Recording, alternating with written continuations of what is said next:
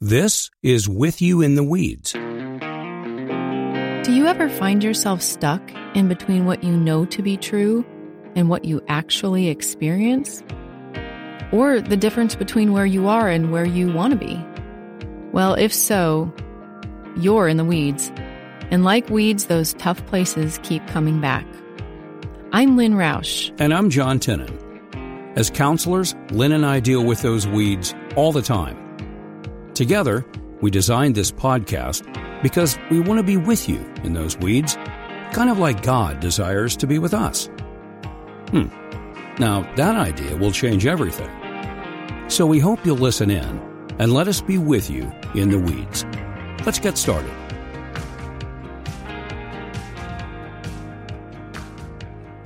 Okay, so today we're getting right into the weeds. We're going to get into the topic of emotions. And here are the following questions that we're going to address. First of all, what we want to talk about in this podcast are what are emotions? Second is how do they get a bad rap in the church? Lots of questions around them. Third thing is why might we find ourselves resistant to working with them, thinking about them, dealing with them, etc. Fourth is why can't we just ignore them? What happens if we do? And fifth, how do we begin working with them? So we're going to jump right into it. What are emotions? And Lynn, you're going to jump into this with a story that we've talked about. Yeah, so as we've been preparing for today's podcast on emotions, I recalled this story that I thought really fits with how we want to describe this to our listeners. So my mom was in town visiting, and I was taking her to the airport. And on the way to the airport, we're driving along, and all of a sudden, the radio starts going out in my car. All the lights come on the dashboard, the engine light, the brake light, the battery light, and it's just flashing. But then it kind of restores and goes back to normal. So I keep driving. But with all the lights going off on my dashboard, I thought, okay, something must be wrong here. So I pull over to the side of the road, call my husband. He comes and meets me. I take his car to the airport. Was he mad? No, he was very helpful that day. That's so good. He rescued us. But come to find out after AAA, comes and tows the car, that the alternator had gone out. And had I tried to continue my journey with my mom on the way to the airport, we would have broken down on the side of the road. It would have been a bad situation. And so I'm really thankful that all those signals, all those lights on the dashboard went off, because it was cluing me that something was wrong with the car. And we think that looking at our emotions kind of like an emotional dashboard is a really helpful analogy. So why is that, John? Why is that such a helpful word picture for us? Yeah, I'll pick that up. I'm just glad that your car finally got restored and you got rescued, but because you would have been stuck with your mom on the side of the road. I love my mom. Don't worry. I know. Yeah. So just like an engine has 1,000 working parts that are in play that we are totally unaware of, like when we push the gas pedal, slow down, shift, etc. That is all happening without us thinking about it. The lights on the dashboard, the reason I like this story and I like this analogy for emotions is the lights on the dashboard are going to tell us what is going on with the engine and what we need to pay attention to. And that way we can keep driving smoothly, effectively, and get to our destination. So we have found that thinking about emotions like this is helpful. Now, the thing about dashboard lights, they can't tell you how to get to your destination, but they do tell you the way that you can get enough power and enough engine health to actually get there. Now, in a similar fashion, emotions tell you truth. There's a couple of things they can and they can't do. The truth that they can tell you about is what is happening in your heart. They're like a window into your soul. They're not good. They're not bad in and of themselves. And they can be connected to desires that are out of alignment with God's will and desires that are unhealthy. But the emotions in and of themselves are amoral. They're not good or bad. Mm-hmm. They're indicators of what your brain is telling you deep inside of you, like an engine in your car. So they can tell you truth about you, about what's happening inside of you. They're sort of like those lights that say, hey, pay attention to this. But what they cannot tell you is not all of the truth that you need. They can't guide you into ultimate truth about reality. So I'll throw a quick example in here. If I do enough drugs, I can feel invincible. And that feeling is true. It's telling me that truthfully inside of myself, I feel like I can do anything. But if I go into the highway feeling invincible, like I can stop an 18-wheeler, reality is going to run me over. So emotions can do things really well. There are certain things they can't do really well. Yeah, and that's a really helpful way to make sense of what emotions are. Another way that we can help understand what emotions are is just breaking down the word emotion. So break it down to emotion. So emotions are energy that are moving through the body, and they're meant to move through us, kind of like a wave that's passing through us. And they're meant to be noticed, processed, and then passed on and out of our body, kind of like how we eat food and metabolize it, and then it leaves our body. But like you're saying, emotions are neither good or bad. They're just automatic reactions to our environment. And I think it's important to understand just the beautiful complexity of how God created our brains. So very simply put, the left hemisphere of the brain directs the logical, linear, and language functions. And I actually like that's a way for me to help remember left side, because left starts with L and then logical, linear, and language. And that's also known as explicit memory. And then the right hemisphere of the brain directs the emotions, sensations, and images we encounter. And that's also known as implicit memory. Now, interestingly, the right or emotional side of the brain is fully operational at birth.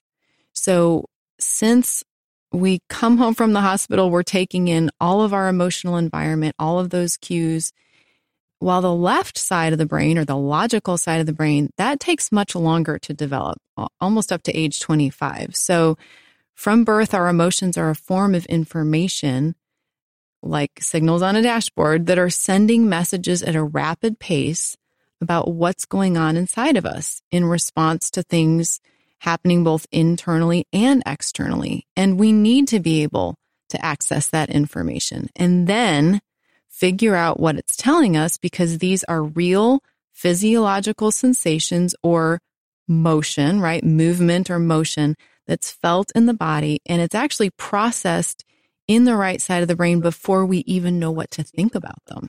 Isn't that crazy? Like, you've experienced this before. Like if your heart beats rapidly or your stomach feels nauseous before a job interview, that is your right brain connected to all of your body telling you there's a lot at stake in this process. And so your right brain is already gearing your body up for something. Your left brain then has to take that and put words around it, name it, and organize it. Now, the other thing that's kind of interesting that everybody's going to get as soon as I mention it, but we often don't pay attention to it. You mentioned that the left brain, or the logic part of the brain, isn't fully developed until 25 years of age. So if an 18-year-old goes to rent a car, like the cost is so much higher. And as soon as they get 25, they drop the rental cost. It's because insurance companies know science. Right. They know They've figured this out. Yeah. It's a big deal. So the old model, and we've talked about this, kind of worked like this. And this is what a lot of us grew up with. Speaking about how the feelings move through the body. The old model was based on the idea that what you feel is a result of how you think. So if you just think the right things, you'll feel the right things, or you'll be able to control how you feel. That's the old model. So now we've had 2 decades of brain research, and there's a new model, and it's telling us that you feel and you know something before you actually intellectualize it and think about it.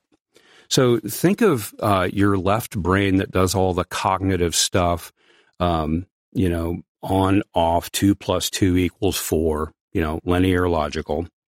If this, then that. Think of that part of your brain as like a local thunderstorm. And think of your feelings, your right brain, what's happening in your body as an overall climate. So the climate, let's say, of the North American continent is going to determine what kinds of local storms pop up where. And so the right brain's kind of like that. It sets the stage for what we actually end up believing. So that's why if you hear people say, well, just believe the right things, and then your feelings will fall into place, it just doesn't work that way.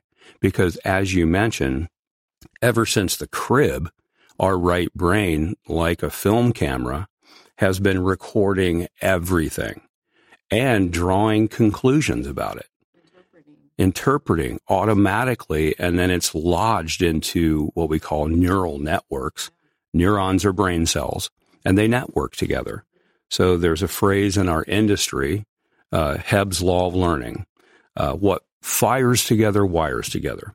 Like if something really negative happens, your brain sort of superglues that experience in your memory along with the emotions that happened at that time, along with the way that you interpreted it and how you coped with it.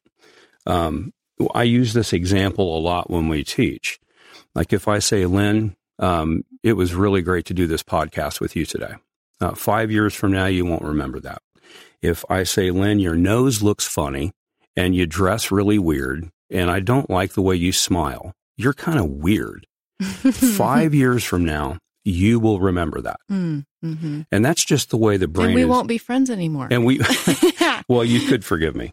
And heaven knows we've been through that process. Yes, true. But this is all happening. Right. All this right brain stuff. Rapid fire pace. Yeah. Rapid fire pace in nanoseconds outside of our awareness. Another thing I could throw in here that's kind of an interesting piece of information, it's fairly recent from brain research, and it just shows the power of the right brain and emotions and how it happens automatically in a nanosecond outside of our awareness. Every 60 seconds, the right brain is taking in 11 million bits of information and processing it. That's what it's capable of. Mm-hmm. However, the left brain, the thinking brain, is a lot slower. It can only take in 60 bits of information every minute. So the right brain is very fast, and the left brain is much slower. It's always playing catch up. And the right brain is sort of like catch me if you can, because it's already doing its thing. God's designed us this way. And it happens outside of our awareness, kind of like breathing. We don't think about breathe in, breathe out. We just do it. Autonomic. So without knowing like what the emotions do for us, what they're trying to do for us, how they work, what they are, we'll be lost. We won't be able to make wise decisions. We won't be able to manage our lives.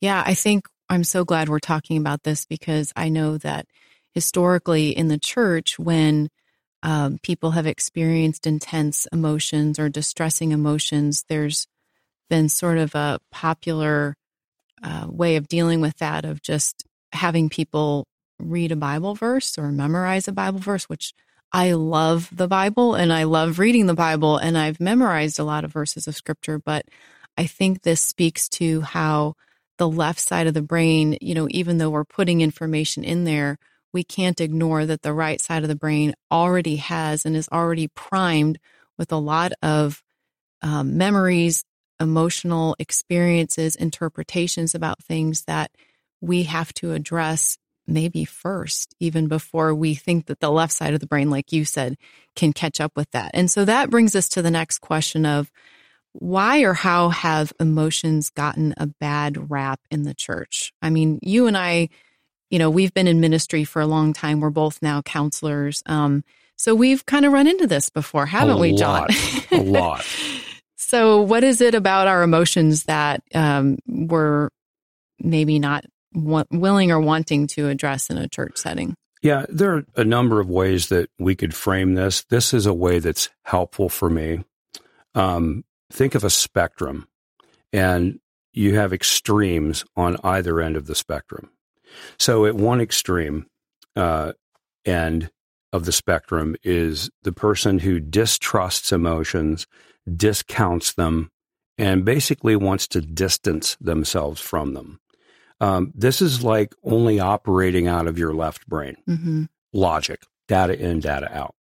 And honestly, this is why a lot of Christian thinkers ignore the emotional realm, and we're pretty much left as Christian bobbleheads, right? Just doctrine, ideas, truth, propositional truth, and emotions are sort of seen as the danger zone. And everything becomes about facts. This is where the church has lived for a very long time. Probably since the Enlightenment, when reason and rationality were put on the throne. If we just think the right things, we can figure everything out, solve the world's problems. And that's filtered into theology. It's filtered into the way that we think about God, ourselves, the church, the world. The problem with this extreme is that it ignores half of our brain and half of our body, or half of our brain and our whole body. So there are a lot of problems with that, but that's where the church has lived, very suspicious of emotion. At the other end of the spectrum is the extreme of just embrace your emotions, don't process them, just sort of follow your heart wherever it leads you. And this is where the culture currently finds itself. To the degree that pastors and theologians push back on this because of the problems it creates, I would fully agree with them. Because at this extreme, you're not learning from your emotions. It has the facade of honoring emotion, but it's very shallow. It's not learning from them. It's not listening to them. You don't question them. You don't analyze them. You don't listen to what they're telling you. You'd basically just follow them like a little guide, because supposedly they're going to lead you into the true, authentic you. The problem with this extreme, like the other one, it too ignores half of our brain, the thinking part, and it expects emotion to do something emotions can never do. As we mentioned earlier, they can never lead us into ultimate truth. In between these two extremes, people find themselves somewhere along the spectrum in like a combination of thinking and feeling. So as we approach this entire series on emotions, and this is why we're doing this episode, to give a framework for how to understand emotions. As we do this, we don't want to elevate emotion. Instead, we want to learn from emotion and look at how God made us with them and how he designed them to help us. Yeah, the gut level knowledge really is so important. Like you said, we can't just operate out of half of our brains. And so when we say, listen to your gut, which I really do a lot, and I trust my gut. What we are really saying is that my right brain, right, with all of its memories and associations and things that it's learned in the past and trial and error and tested out and made mistakes and learned from those mistakes, is the right side of my brain is immediately giving me an interpretation that I need to listen to, like that signal on a dashboard. And if we say ignore your emotions, then we're discounting a lot of information that we not only need for our survival, but just for our overall well-being and health. And it's actually part of the integration process where we gain wisdom and knowledge. When we get the right brain and the left brain to connect with each other and share information, that's what actually matures our brain and turns us into a fully formed adult. So by doing that, we are building a bridge where information can go back and forth. And honestly, without that bridge, we can't learn from our mistakes. We can't effectively govern our impulses. We can't live with delayed gratification. We can't have healthy, intimate relationships with meaningful communication until we can connect with our emotional world. We really can't ignore it. So, Lynn, would you say at that point we're a victim of the right brain that will actually overwhelm us and overpower what we're doing, and we don't even know it? And would you say that a good verse for that is the proverb, like a city that is without walls, so is a man who has no control over his spirit. Mm-hmm. Would you say that's like an ancient biblical way of saying we should pay attention, to what's going on? Right. Yeah. I mean, city without walls, like not having those internal boundaries and without knowing our emotional worlds and being able to categorize those things and put them into words, we feel boundaryless. And I think that's a great proverb to bring up there. So, yes. So you and I know that people are often resistant to working on their emotions. We run into this a lot. And so why do you think people are resistant to talking about their feelings? That's a really big topic. Yeah.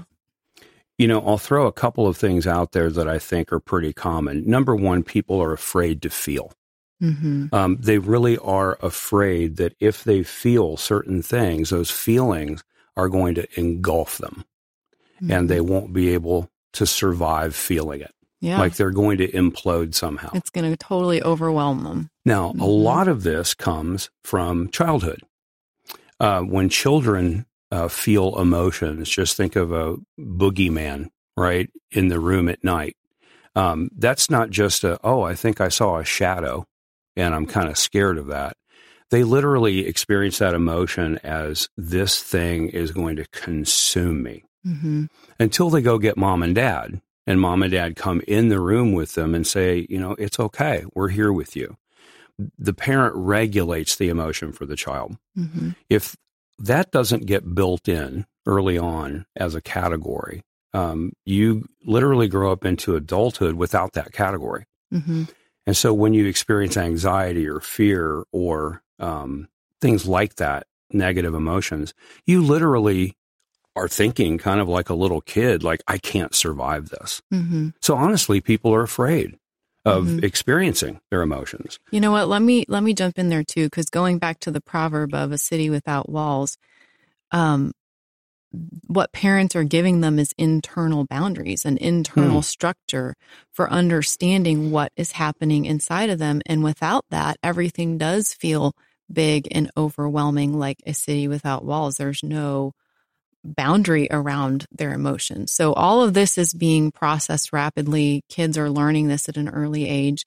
So yeah, tell me a little bit more about mom and dad and the influence that they have on us in our childhood. Yeah. Maybe the best way to illustrate it is like in one of our classes, the parenting class, we talk a lot about the difference between doing love versus communicating love. Doing love is what most parents do pretty well. They provide food, clothing, housing, education for their kids. If the kiddo gets cut, they take them to the emergency room. That's all doing love. And that's good. I mean, there's nothing wrong with that, except it's not the same as communicating love. And communicating love, one of the best ways to understand it is the 4 S's. Alan Shore out of UCLA has boiled attachment down into these 4 words, these 4 categories: seen, soothed, safe, and secure. It's what every kiddo needs, like to have these internal boundaries and foundations to process things. And it's also what every adult needs. Seen, that one, if I see you across the table, Lynn, that's great. But that's not the kind of seeing we're talking about. If I see you and I know that you grew up as a pastor's kid and I know things about you and I know what you like and I know what you don't like, that's really seeing you. That's knowing you. So every kiddo needs that. Soothed, when something goes wrong, my parents are going to be there to comfort me, whether it's I'm hungry or cold or whatever. Safe, like I know that I will be okay. I will be safe. I don't have to worry about survival. And then secure, like this is going to happen over and over and over again. So I have the security of knowing I have a predictable future that has some hope to it. That's communicating love. And most parents really have not been taught how to do this well. They haven't been able to build the bridge between the emotional brain and the thinking brain. So children grow up into adulthood with no concept or category or capacity to engage the emotional world. And that's scary. It's kind of like if I buy a car without power windows and a radio, but it has brakes, like I can still get to where I'm going, have a good time. Maybe I can't easily roll the window down. I have to use my muscle. Maybe I can't listen to the radio. It might not be as fun. But if I have brakes, I can stop the car. Mm-hmm. Without building into ourselves early on the capacity to process the right brain emotion, it's like a fast car with no brakes. You can make it until you need to stop. Mm-hmm. Really scary stuff. And that's what I find in a lot of my clients. They're scared of experiencing their emotions because they're not used to it, or they don't see the value in it. Yeah. But I think what we're talking about is just that we can't ignore our feelings because if we do, they're going to come out sideways, kind of like a weed popping up through the crack in the cement, right? I mean, they're there since birth. We have to learn how to process them, deal with them. We may not have had parents that were very adept at that. They might have been dismissive. They might have been punishing or punitive when we expressed a feeling. A lot of people just grew up not believing that they had the permission to feel anything. And then they end up coming to us with like 50 years worth of feelings that have never been labeled, named, processed, dealt with, passed on through their bodies. Well, and you know this, and I'm jumping ahead a little bit, but it fits here. We have a saying, if you can name it, you can tame it. Mm-hmm. Like literally, if you can name an emotion, you put a category to it or a label, like all of a sudden, and I don't know how this works, I just know it works. All of a sudden you feel better. Mm-hmm. Like if you go to the doctor with a stomach ache and they say, gee, we've done all the tests, we don't know. Like you're really kind of wound around the axle. You don't know what's going on with you. But if you go and you're really sick and you're throwing up and the doc says, hey, you know what? We know what this is. We're going to give you some medicine. You'll be fine in 2 weeks. Well, you're still sick and throwing up, but you feel better because you know what's going to happen. Well, and that's brought the left brain and the right brain together, right? Mm-hmm. I'm feeling something and now I have words to wrap around it. So it's not quite so scary. And another example might be sort of like pushing down a beach ball. If you've ever been in a swimming pool and you have a beach ball and you're like pushing it under the water, but the harder you try to push it down, the more forcefully it's trying to bob up to the surface. I mean, our emotions are a lot like that. And a lot of times we think of emotions as disruptive or unproductive, but they're there and we need to deal with them and recognize them. In fact, I think that we're the most vulnerable to being overrun by our emotions when we fail to detect them. When we resist them or we don't have a way to express them or don't have language for them, they're going to overtake us in ways that are confusing and misleading. So let's go into the fourth point because we're already there. Yeah. The fourth point, why can't we just ignore our emotions? Why can't we just step around them? Especially the ones that we don't like anxiety or sadness or shame. I mean, nobody wants to feel those things, John. Nobody does. I don't. No. I told my wife last week, I really wish I could reach into my head and unscrew the emotional chip sometimes and just take it out. Nobody wants to really feel them. Mm-hmm. They're unpleasant. Mm-hmm.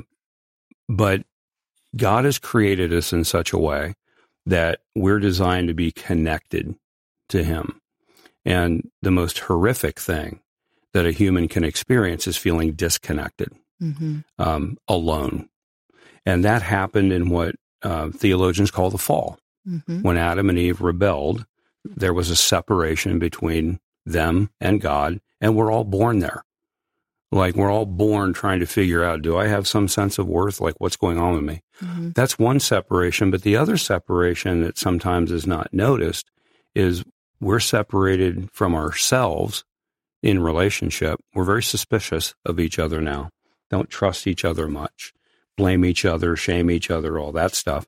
But we're also internally separated from ourselves. We don't understand ourselves very well. We're fragmented. You want to pick up on that? Yeah. I mean, I love that word fragment, because there really is a splitting that has occurred internally inside of us. And because of that fragmentation and that splitting, it sometimes feels like we're just stumbling around in the dark. And there are things that we haven't looked at, we haven't allowed ourselves to feel. We've tried to split them off, cut them off, disavow ourselves of thoughts, feelings, or experiences that we've had. But if what we're saying is true, and our emotions are a window into our soul, and if God invites us to know ourselves, like He wants us to know our hearts, then the reality is that emotions are the key pathways for us to begin to know ourselves well and to open up our hearts to relational connection in the presence of people who love us. All right, let me throw, before we move into how do we work with our emotions, one more thing that is a resistance to emotion that belongs, I think, in large part to the male world, is we as men hate weakness, and we see engaging our emotional world as weak. Yeah. It's going to make us vulnerable, too soft. And I don't really know how to jump over that hurdle other than to say that that is a cultural construct that we've inherited, but it really seriously gets into our way. There are special forces operatives writing now about being in touch with your emotional world, because unless you know how to deal with your fear in the face of danger, you're going to freeze. So it's a very manly thing. It's a very right brain thing to do. But that is one reason that I think men in particular find this as something that they don't want to get into. Also, men have extreme power in their anger, and they fear that. Like, if I unleash the anger tiger from the cage, like, I'll destroy things. Sure. And so some researchers like John Gottman talk about stonewalling. And stonewalling typically is done more by men than women, because men are afraid, like, to deal with their emotions. So it really does get in our way, but it is a hurdle. Yeah. So I want to consider something with you that we're going to suggest to our audience and that we think is true, that we are not going to be able to make significant movement toward maturity in our lives if we don't engage our emotional world. So can you say something about that? Yeah.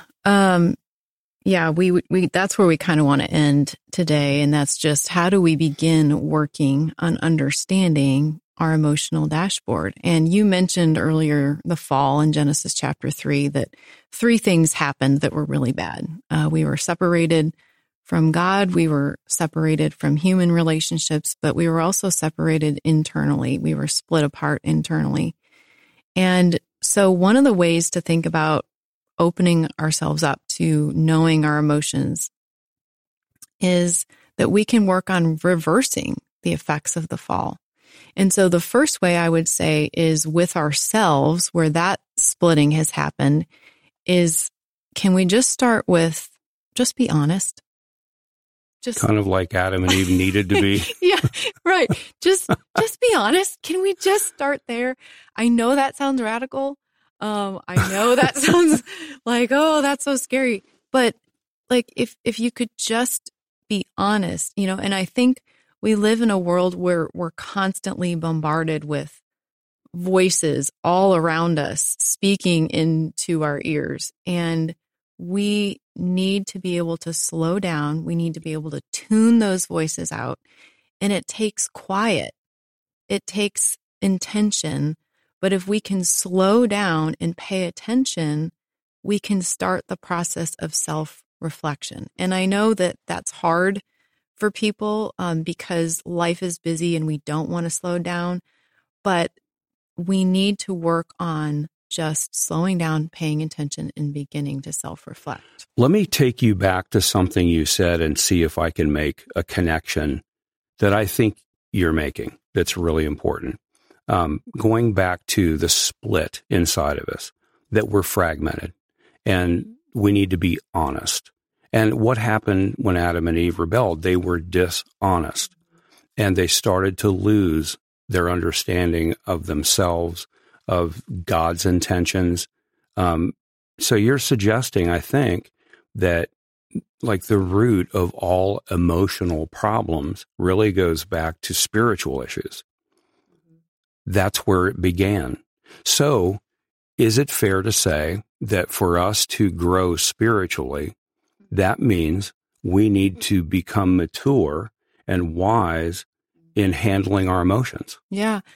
I would say, and I began to recognize this over the years as I was doing counseling, that what became apparent to me was that people's spiritual growth and their emotional growth were basically on the same trajectory. Like if you were to look at a graph and like plot out where people were at, that people's spiritual maturity was very much tied to their emotional maturity. And so I think there's definitely a correlation there, and we see that and we work with that with people. So yeah, I would agree that just starting with the process of being honest with yourself is a great place to start, and just be curious. So when you have a strong emotion inside, you mentioned anger, and we're going to talk about some of the biggies in this series, but the biggies. But instead of pushing it away, start to analyze it a little bit. Start to identify it. Try to name it. Maybe get a feeling word sheet. Look online. There's lots of them out there. We keep them in our offices, tons of them. As, because we're always handing them out to our clients. But just start by identifying those big emotions. There are actually 6 universal feelings that researchers have identified that every human being has. And this goes across culture, across continents, across the entire human race. And those big 6 emotions are sadness, fear, anger, happiness, surprise, and disgust. So those are the big 6. And under each of these major categories, we have hundreds of variations and levels of intensity of these emotions. Those are just like the big categories, but underneath those, we can get all the way from a low intense feeling to a much more intense feeling. So if you're a human, you're going to have and you're going to experience these feelings. And so you start by being honest, and then maybe start to make some connections from your feelings to thoughts or beliefs or deeper desires. But here's the main point I want people to hear is that no matter what you're thinking or feeling, or whatever negativity you may ascribe to what you're thinking or feeling, we are free to be honest with ourselves. We have that freedom because God invites us to do that. And He already knows us, but He wants us to know ourselves. I love the passage. It's one of my favorites, where David in Psalm 139 begins the psalm with a statement. God, you have searched me. You do know me. And then he ends the psalm with an invitation, God, search my heart. Mm-hmm. He's engaging in the process. Mm-hmm. See if there are any hurtful ways in me. Try me. Mm-hmm. Like probe and investigate me and see my anxious thoughts. He's asking for that. Mm-hmm. So we can bring those feelings into relationship with God because like God has taken... Because He already knows. Yeah, He already knows, and God has taken the notion of good enough off of the table in the gospel, and He's with us, and He's saying, come closer. I already know. Mm-hmm. I get it. Yeah. So we start by being honest with ourselves, and then you're saying, let's be honest with God. He already knows. He's already searching our hearts, and He's engaging in that process with us. And then I guess the last thing would just be bringing our feelings into relationship with other safe people, with people who are willing to get in the weeds with you, right? These are people who know that they have weeds too, that they can't pull themselves, that they don't know what to do with, that keep showing up. And it's really in relationship that we have that chance of connection where we can be seen, safe, soothed, and secured, like you mentioned earlier. Those 4 S's, they don't go away even as we go into adulthood, do they? No, they don't. They're always there. Mm-hmm. I find that sometimes people can get kind of stuck thinking there's no one in my life that's safe. Mm-hmm. And quite frankly, sometimes there are good reasons for having that concern. Mm-hmm. But we can get really stuck if we constantly scan looking for someone who's safe. We can become quite isolated in that and almost use it as a defense mechanism for not engaging. Sure. So one of the things I like to tell my clients is if you can't find someone like that, can you become a person like that? Mm-hmm. Like, do this with God. Mm-hmm. Do this with your counselor. But try and become this for somebody. Mm-hmm. There's a passage in 1 Peter, and it says each one of us has been given a special gift, and we're serving up grace. We're stewards, he says, of the manifold grace of God. Like we're waiters and waitresses serving up the grace of God. Mm-hmm. So that can be a place to start as well. Yeah, and we just need to remember that, God is with us in this world, no matter how ugly it may feel to us. And God is with us in the weeds, right? He sent Jesus to be with us in the weeds of life. So This is a process that we know we are not alone in. We know that we can find other people to help us in that. But it is a great first step when we can be honest with ourselves, be honest with God, and start being honest with the people around us. So that's how we can understand our emotional dashboard and take a first few steps. Yep. The other thing is if you don't feel that, like God is with you, hang out in this podcast for a while. And over time, maybe you'll start to get a glimmer of, wow, this could be true. Somebody gets me. I'm not alone. God is with me in the weeds. This is going to be a good series. I agree. I'm excited to keep going with it. Thanks, John. Hey, thanks for giving us your valuable time and allowing us to be with you in the weeds of your life. We want this resource to bring you hope and help bridge the gap between where you are and where you want to be. You can find our email on our podcast page. We'd be interested to know what you'd like to hear more of. Until next time, remember, God is with you in the weeds.